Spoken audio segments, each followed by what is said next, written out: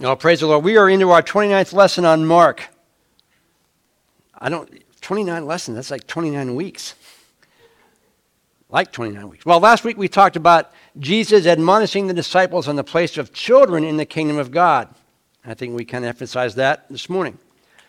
And how we adults need to have some of the simple trust and faith that a child has to really experience the grace and love of God.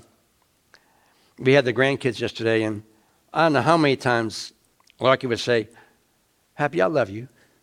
Pappy, I love you." And I love that, you know. Now when they're 15, Hudson and Nora, I don't hear that much. God wants a kind of faith like that. Now we come to a section I like to focus on because it deals with situations, especially that we find in America, I think, and the population that we kind of fall into here. And there's two situations that are addressed in this next section. The first one is that having possessions and being wealthy is a sign of God's blessing. And the second situation that's addressed is that we can have a relationship with God by doing good things. In other words, we get to heaven because of the good things we do or the bad things that we don't do. And we're going to kind of blow those two up this morning. Mark 10, starting in verse 17. Start reading. It says, "As Jesus started on his way, a man ran up to him and fell on his knees before him. 'Good teacher,' he asked, 'what must I do to inherit eternal life?' 'Why do you call me good?' Jesus answered. 'No one is good except God alone. You know the commandments. Do not murder, do not commit adultery, do not steal, do not give false testimony, do not defraud, honor your father and mother.' 'Teacher,' he said, 'all these I have kept since I was a boy.' Jesus looked at him and loved him. 'One thing you lack,' he said. 'Go and sell everything you have and give to the poor, and you will have treasure in heaven. Then come follow me.' At this the man's face fell. He went away sad because he had great wealth. Jesus looked around and said to his disciples, 'How hard is it for the rich to enter the kingdom of God?' The disciples were amazed at his words. But Jesus said again, 'Children, how hard is it to enter the kingdom of God? It's easier for a camel to go through the eye of a needle than for a rich man to enter the kingdom of God.' The disciples were even more amazed and said to each other, 'Who then can be saved?' Jesus looked at them and said, 'With man this is impossible, but not with God. All things are possible.'" Well, let's pray. Lord, we thank you for your word. And Lord, I pray that you would help me to rightly divide your word of truth and allow it to minister to our hearts and allow your truth to sink in.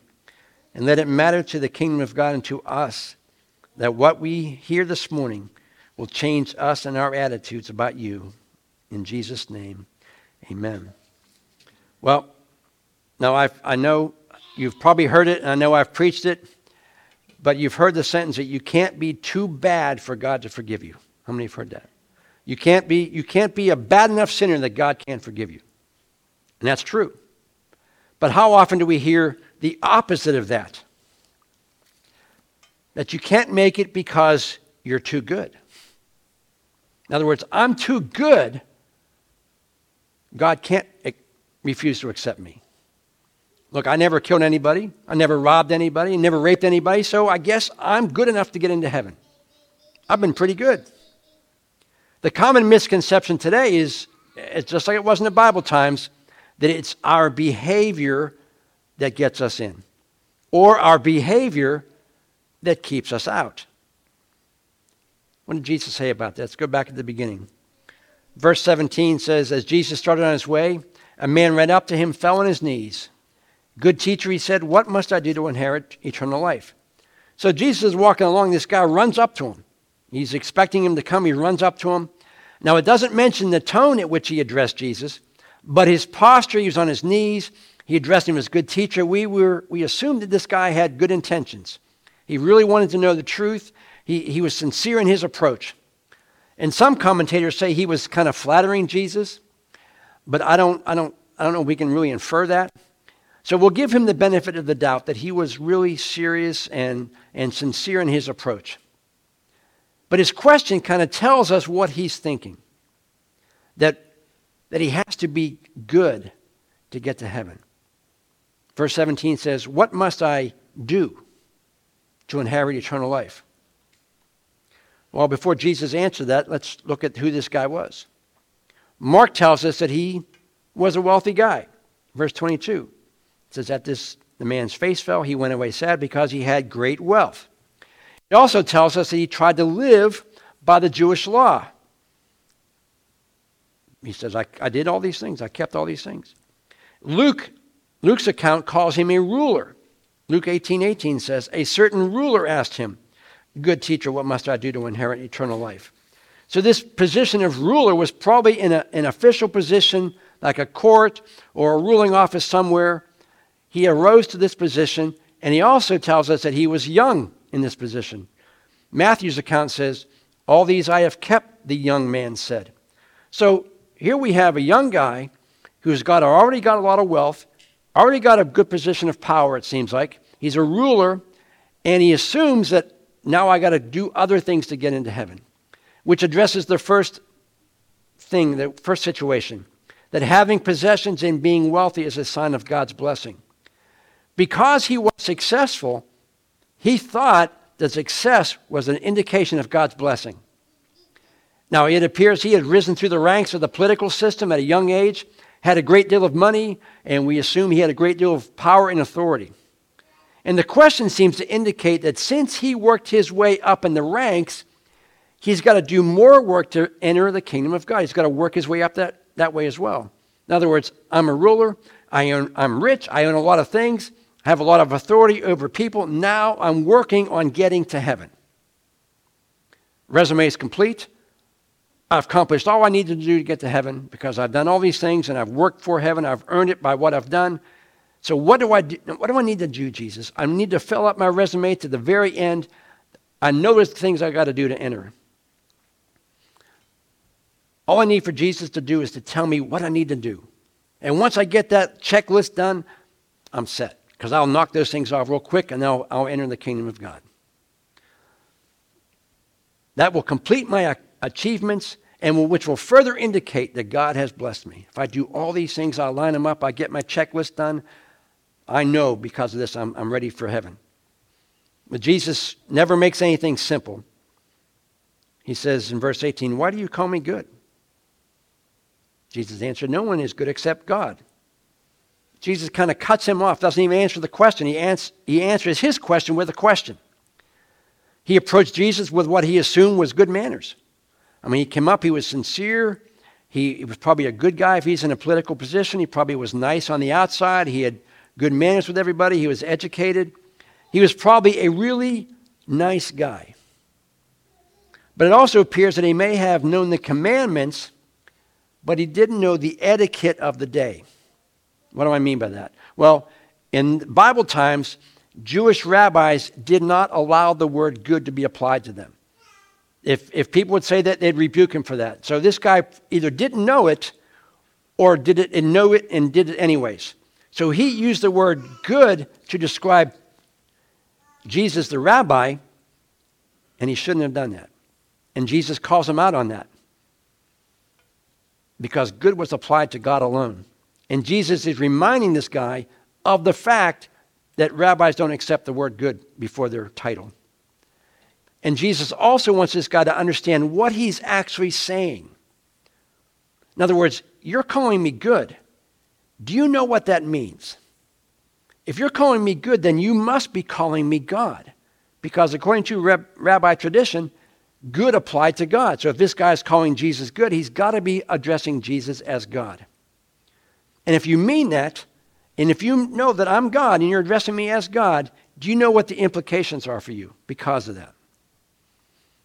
Then he goes on in verse 19. He says, you know the commandments.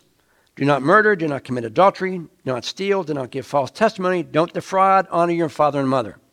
So he lays out some of the 10 commandments to this guy. And these are things that all of us or most of us would say that we're okay with, right? Anybody here? Don't raise your hand. Anybody murder anybody? Anybody here commit adultery? Anybody here steal? Keep your hands down. Do not give false testimony. Anybody here lie? Keep them down. Don't defraud. Honor your father and mother. Everybody, we're good with those, right? So we should make it. Now, Mark uses the word fraud. Fraud is a manifestation of what coveting is.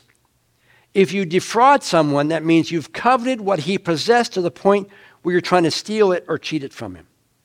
If you defraud someone, you want what they have, and you're doing something illegal or immoral to get it. So defrauding is basically a form of coveting. And what is the 10th commandment? Thou shalt not covet. And I think that's where everybody gets tripped up, on the last one. Thou shalt not covet means I won't even think about doing the other 9. How many have ever thought about doing the other 9? All of us. Jesus is going to test him to see if he actually kept this particular commandment, the defrauding one.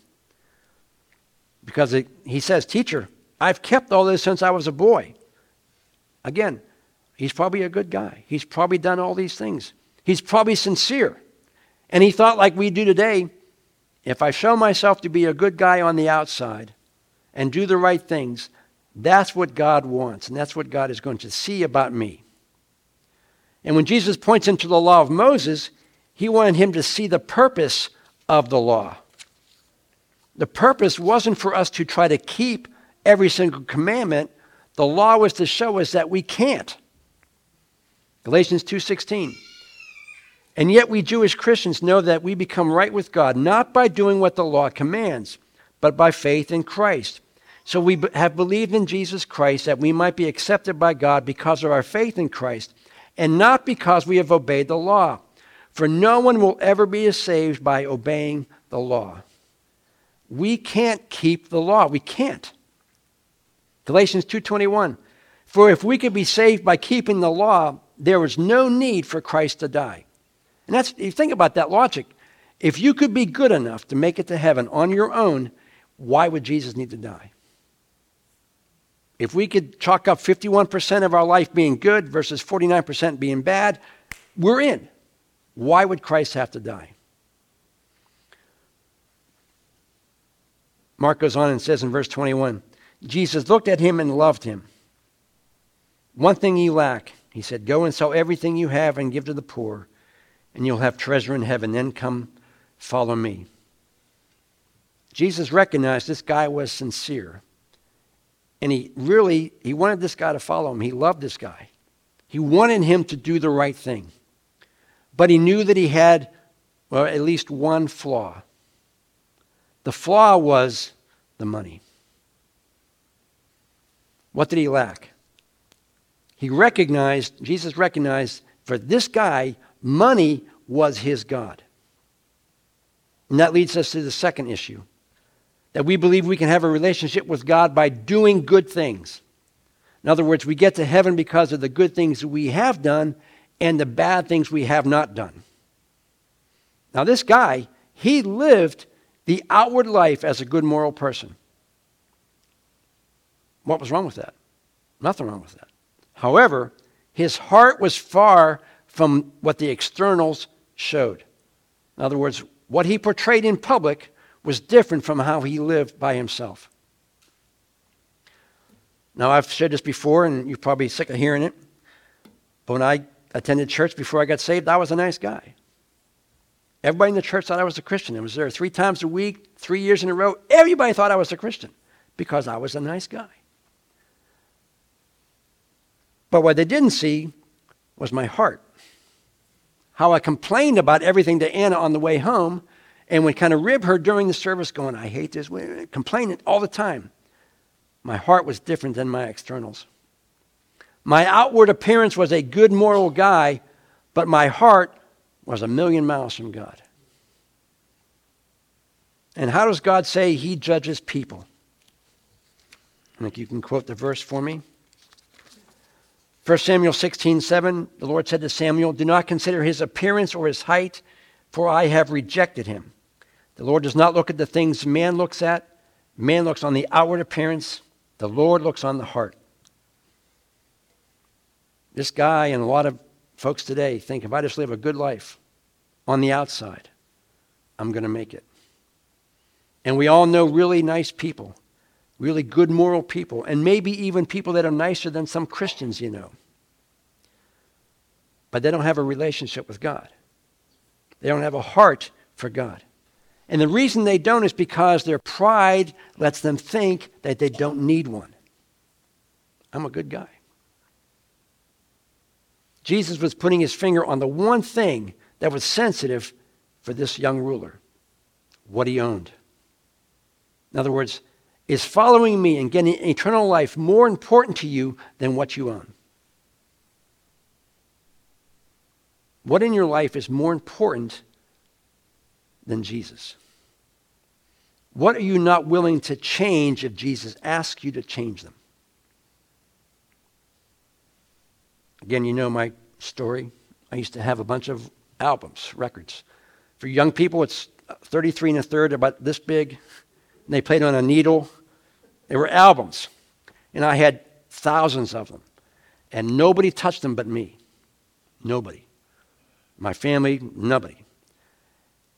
And that was one of the reasons I didn't want to get saved, because everyone I heard says, I got rid of my records when I got saved. I burned my albums. I said, well, forget that. I'm not doing that.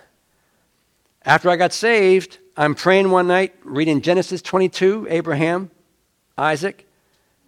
God says, throw them out. I went, come on. Throw them out. And it was garbage night. So happens it was garbage night. And I threw them out. And that wasn't for everybody. It was for me. What was more important to me than God?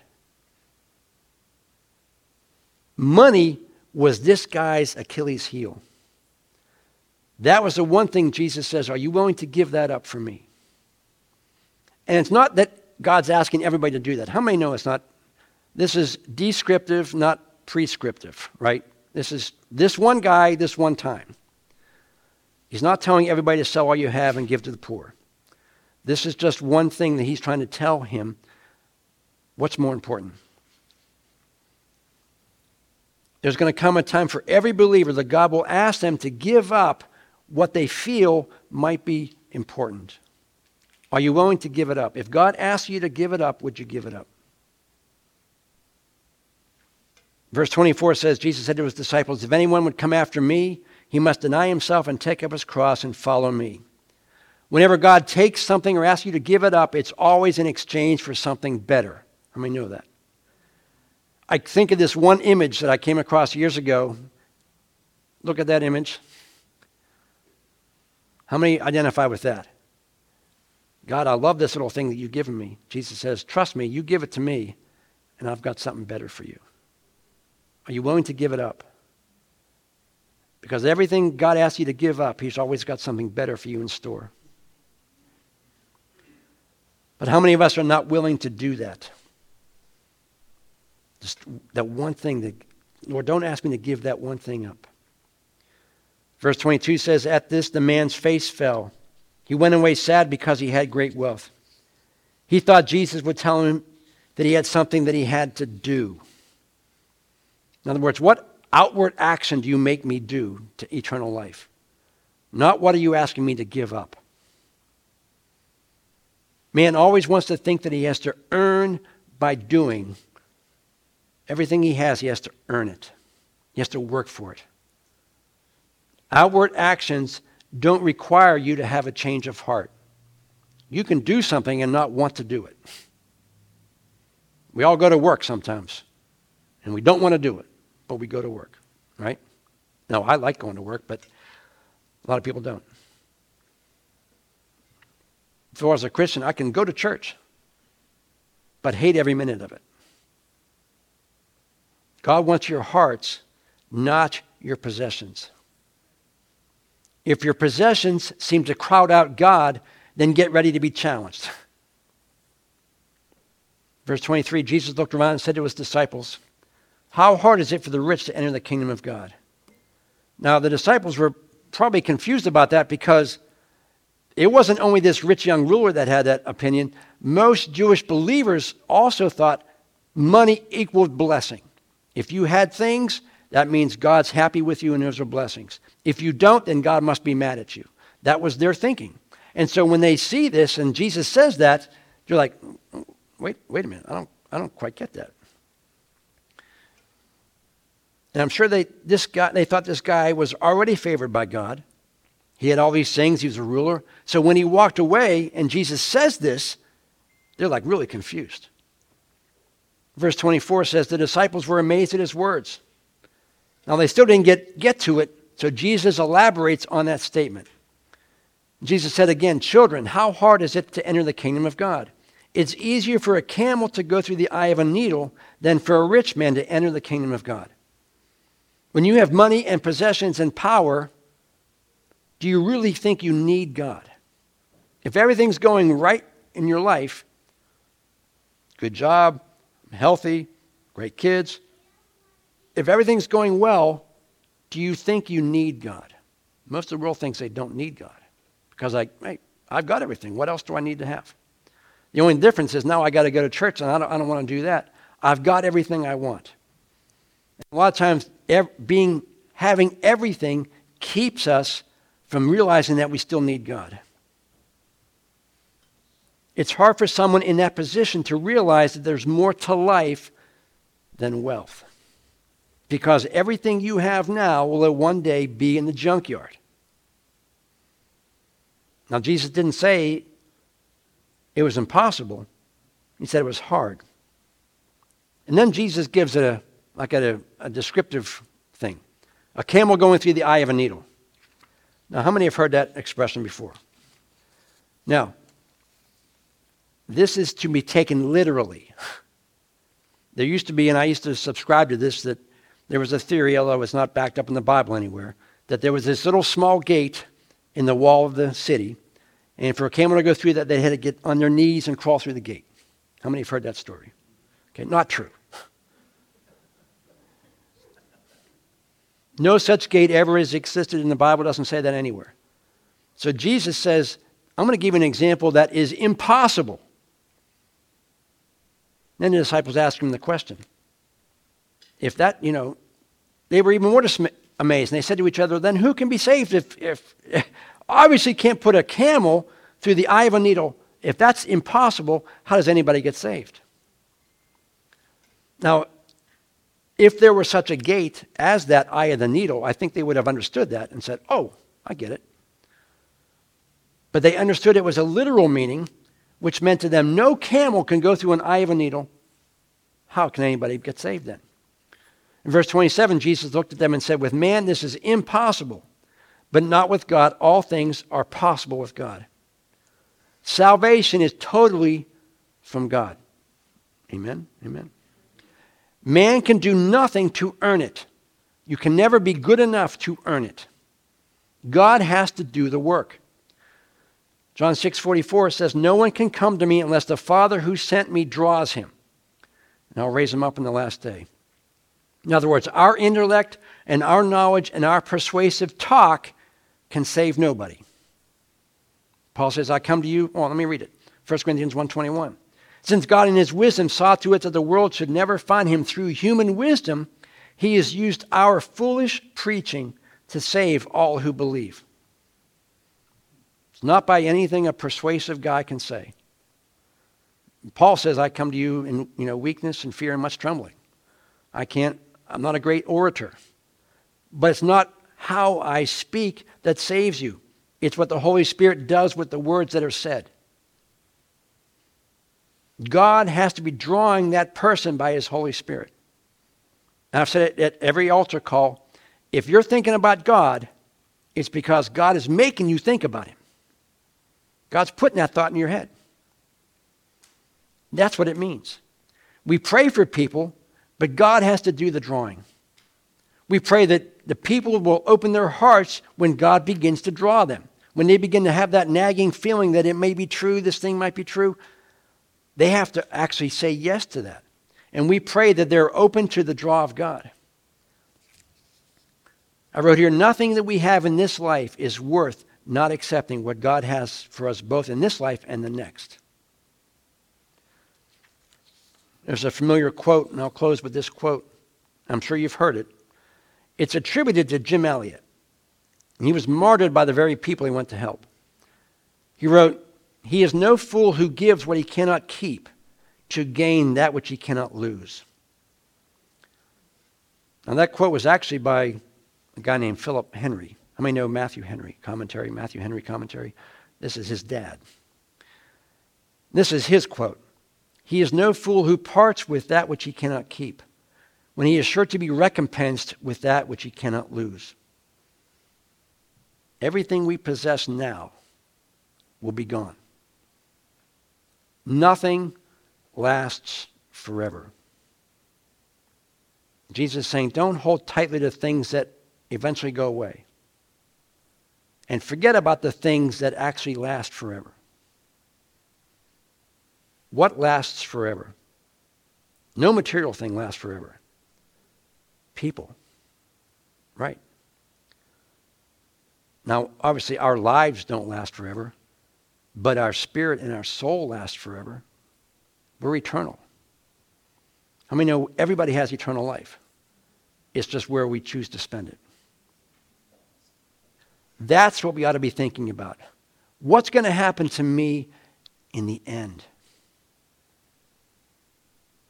Now, the older you get, the more you start thinking about that, right? Folks, gray hairs, you got that?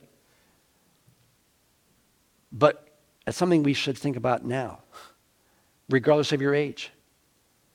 The Bible says there is no guarantee of tomorrow.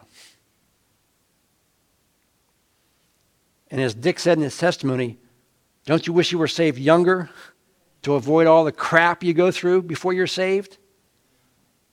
I got saved when I was 30. I wish I'd got saved a lot earlier than that. Because now you're dragging 30 years of stuff behind you. 2 Peter 3:9. I promise this is the last one. The Lord is not slow in keeping his promises. Some understand slowness. He is patient with you, not wanting anyone to perish, but he wants everyone come to repentance. And not some, not the elect, everyone. We fall in that category of everyone? Our family and friends and those we live by, they all fall in the category of everyone. God wants everyone to come to repentance. We talked about the rapture not happening. That's what that verse is saying. The rapture is not going to happen because God's taken his time waiting for you to come to Christ. Because after the rapture happens, then it gets really dicey. And we want people to not go through that hardship. We want people to escape that. Would you stand as we close this morning?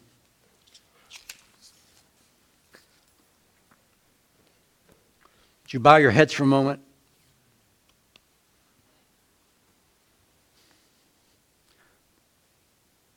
You know, it's funny, whenever Jesus preached, or whenever Paul preached, he never said that. He never said, bow your heads, close your eyes. I think it's something strictly American. But maybe you're here this morning and you fall into that category like I did, or like most people do. They think they're good enough. They live a good moral life, and I'm sure they do. But if a good moral life is the ticket in, why would Jesus have to die? The Bible says no sin can live in the presence of God. The example I use is a weird one, but I'm going to use it anyways. A moldy piece of bread. You stick something in the cupboard, in a damp cupboard, and it becomes all moldy and nasty looking. But you put that piece of bread out in direct sunlight in the heat of the day, what happens to the mold? It dries up and just blows away. That's how sin is in God's presence. It can't stand. It's not because the sun hates the mold. It's just, that's how it is. That's the attributes of the sun, the attributes of the mold. It's not that God hates people. He just hates sin because he knows what sin does to people. And when we stand before God, the presence of sin just can't exist in his presence. It'll just be wiped out. And since we're all sinners, and we would all be wiped out if it were not for salvation, that's why Jesus came. He came to take that punishment. He came that the stuff that we should have endured because we were sinful people, Jesus says, here, hold my milk. I'll be right back. I'm going to take that for you. I'm going to suffer for you. And when I'm done, all you have to do is trust me that what I did was for you. You didn't earn it. You didn't work for it.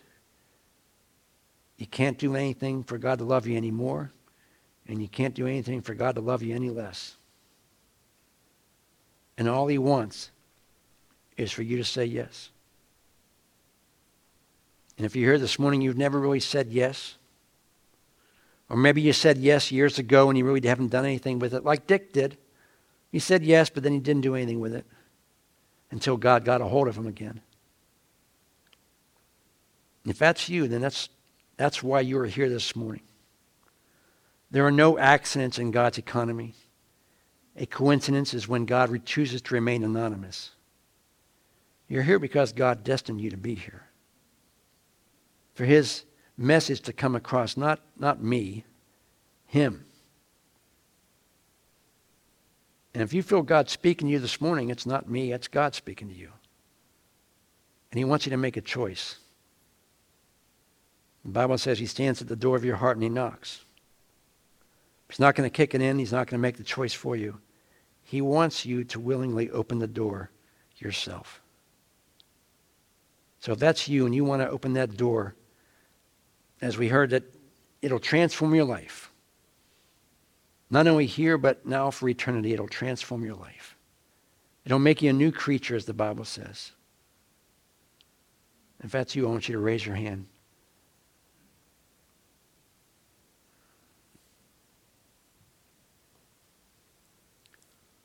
Father, I thank you for the salvation that comes through Jesus. I thank you how you've transformed our lives from what we were into what we are. You're a great God. And you're better to us than we deserve you to be. We do ask, Lord, that you would continue to let our lives be a reflection of that gratitude. We can say we're thankful, but do we live thankful? Help our lives to be something that other people see, and they want to know what it is we have. And allow us to be able to share what you've done with us and how you can do it for somebody else. Father, we love you this morning, and we're so grateful to have been in your presence this morning. We're so grateful that you called us out and you called us your friend. So, Lord, I commit ourselves to you. Help us to be a friend to you in all that we do. And we will thank you for your goodness to us in Jesus' name. And everyone said, amen. God bless you. Have a great week. See you Wednesday night, next Sunday. And then Veterans Day, don't forget, invite people to that day.